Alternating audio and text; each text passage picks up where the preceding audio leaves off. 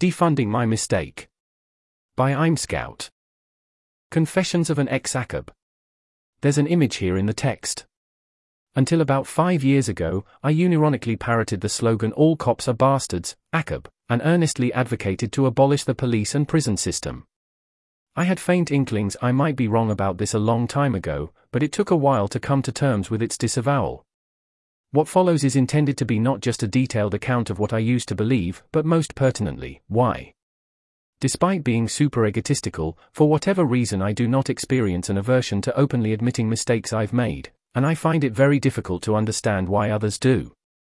I've said many times before that nothing engenders someone's credibility more than when they admit error, so you definitely have my permission to view this kind of confession as a self-serving exercise. It is. Beyond my own penitence, I find it very helpful when folks engage in introspective, epistemological self-scrutiny, and I hope others are inspired to do the same. Heading. How did I get there? For decades now, I've consistently held plain vanilla libertarian policy preferences, with the only major distinction being that I've aligned myself more with the anarchists. Whereas some were content with pushing the amount of government lever to little, I wanted to kick it all the way to zero. There are many reasons I was and remain drawn to anarchist libertarianism, and chief among them was the attractively simple notion that violence is immoral and that government is violence. The problem with moral frameworks is that they can be quite infectious. To pick on one example for demonstration's sake, I notice that for many animal welfare advocates a vegan diet is heralded not just as the ideal moral choice, but also as the healthiest for humans, the least polluting, the cheapest financially, the best for soil conservation, the most water efficient, the least labor exploitative, etc., and so forth. There's a risk that if you become dogmatically attached to a principled position, you're liable to be less scrutinizing when reflexively folding in other justifications. I suspect that happened to me with prisons, for example, where because I felt immediate revulsion at the thought of the state forcing someone into a cage, I was unwilling to entertain the possibility it could be justified. Ceding the ground on this particular brick was too threatening to the anarchism edifice I was so fond of. Obviously, if you advocate getting rid of the government, people naturally want to know what will replace it. Some concerns were trivial to respond to. I'm not sad about the DEA not existing anymore because drugs shouldn't be illegal to begin with, but other questions I found annoying because I admittedly had no good answer, such as what to do with criminals if the police didn't exist. I tried to find these answers. Anarchism as an umbrella ideology leans heavily to the far left, and has a history of serious disagreements with fellow travelers in Marxism. Despite that feud, anarchist thought absorbed by proxy Marxist material conditions, critiques that blame the existence of crime on capitalism's inequalities, a claim that continues to be widely circulated today, despite how flagrantly dumb it is. As someone who was and continues to be solidly in favor of free market economics, these critiques were like parsing an inscrutable foreign language.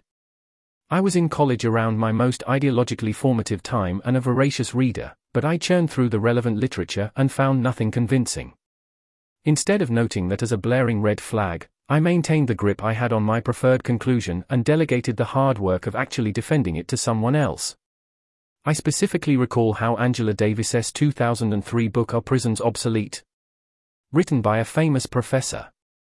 Whoa, had just come out and the praise it was getting from my lefty friends. If this synopsis of the book is in any way accurate, Davis's arguments are so undercooked that it should come with a health warning. The fact that I never read the book all the following years could have been intentional, because it allowed me a convenient escape hatch. Whenever pressed, I could just hide behind Davis and other purportedly super prestigious intellectuals as my security detail. Back then, I carried the incredibly naive assumption that any position held by prestigious academics couldn't be completely baseless, right? Also pertinent is exploring why I felt so attached to something I knew I couldn't logically defend, and the simple explanation is that it was cool. Being a libertarian can be super socially isolating, especially if you live only in places overwhelmingly surrounded by leftists like I do. I navigated the social scene by prioritizing shared political values. Let's not discuss how I don't support the minimum wage, focus instead on how much I hate the police and on how much I love punk rock. That worked really well. Putting ACAB on my Tinder profile was an effective signaling move that dramatically improved my chances of matching with the tattooed and pierced cuties I was chasing. Announcing at a party that you are so radical that you're willing to eliminate prisons is an effective showmanship maneuver that few others have the stomach to challenge. There was plenty of social cachet motivating me to ignore niggling doubts. Heading. How did I leave? Whatever the outward facade, my position was crumbling behind it. Almost 7 years ago I started working as a public defender, and was inundated with hundreds of hours of police encounter footage that were completely uneventful. If anyone, it was usually my client who acted like an idiot.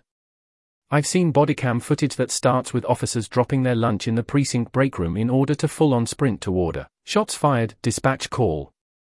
I've seen dips hits like the woman who attempted to flee a traffic stop, while the trooper was desperately reaching for the ignition with his legs dangling out of the open car door. Despite this, the trooper treated her with impeccable professionalism once the situation was stabilized. At least about 5 years ago, I found myself in a conversation with a very normie liberal lawyer on the question of police, prison abolition. It was one of the first times I encountered serious pushback, and I quickly realized just how woefully underequipped I was. I distinctly remember how unpleasant the feeling was, not from the fear of being wrong about something, but rather the fear of being found out. There were instances where I pulled bullshit what I really mean defenses of ACAB, and tried to pontificate about how it's less about whether individual officers are per se bastards, but rather how the institutional role is blah blah blah. I played similarly squirmy Mott and Bailey games with the abolition topic when I was confronted with undeniable rebuttals. I found an example from almost 10 years ago of one of my most common responses, where I'd highlight some police scandal. For example, cops seizing more stuff through civil forfeiture than is stolen from people by burglars, and accompany it with the eminently lukewarm, on-net, society might be better off without police. The argument is as abstract as it is unconvincing. Soaring at an altitude too high for effective critique yet also too remote for anyone to care.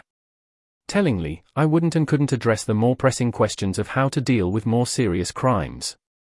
It was bizarre watching the discourse unfold during the 2020 BLM riots or protests. Almost overnight, the normie liberal demographic that previously was willing to push back on my inanity was now hoarse from screaming for police abolition. My younger self would have been thrilled watching the populace fully adopt radical anarchist sloganeering, but my actual self was aghast. I couldn't believe these people were speaking literally, yep. Or whether they somehow discovered the elusive magic elixir that transformed police abolition into a viable policy proposal. Nope. I'm someone who was and remains a full supporter of BLM's policy proposals, and I even defended burning down a police precinct building in Minneapolis for fuck's sake, and yet I didn't join the defund chorus.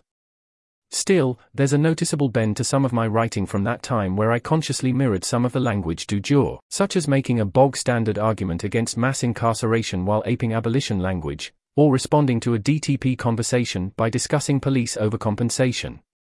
I haven't changed my mind about anything I wrote there, but nevertheless it's fair to accuse me of indirectly sane-washing the DTP issue. I took my boring, wonky arguments and adorned them with the faintest slogan perfume.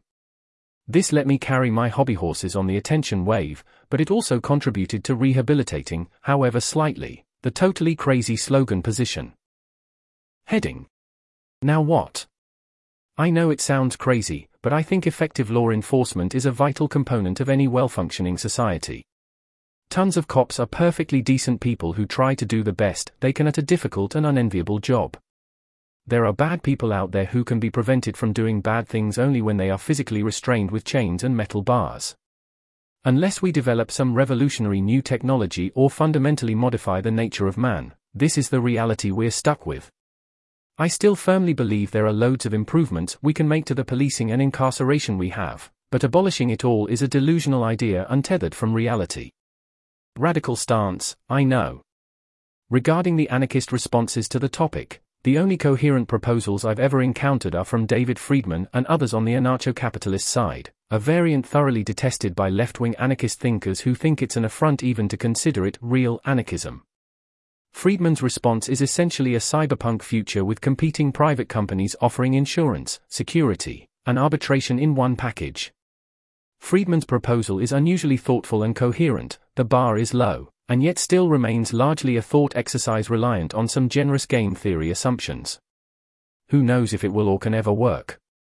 In terms of lessons learned, I should first note that introspection of this kind, spanning across such a long time period, will have significant blind spots and would be particularly prone to flattering revisionism. The most obvious mistake I made was in burying those unnerving moments of doubt. Instead of running toward the fire to put it out, I did my best to tell myself there was no fire. I had already arrived at a conclusion in my mind and worked backward to find its support, and I suppressed how little I could actually find. Whether intentionally or not, I fabricated comforting explanations for why my position was right even though I couldn't directly defend it, often citing evidence that was more aspiration than reality. My ideological isolation kept me safe from almost all pushback anyways. And magnifying all of this were the social dynamics that rewarded me for keeping the horse blinders on.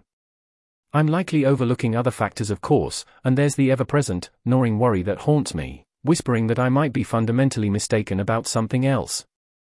Maybe I am, but hopefully I'll be better equipped to unearth it. This article was narrated by Type 3 Audio for Less Wrong. It was first published on September 4, 2023. To report an issue or give feedback on this narration, go to t3a.is.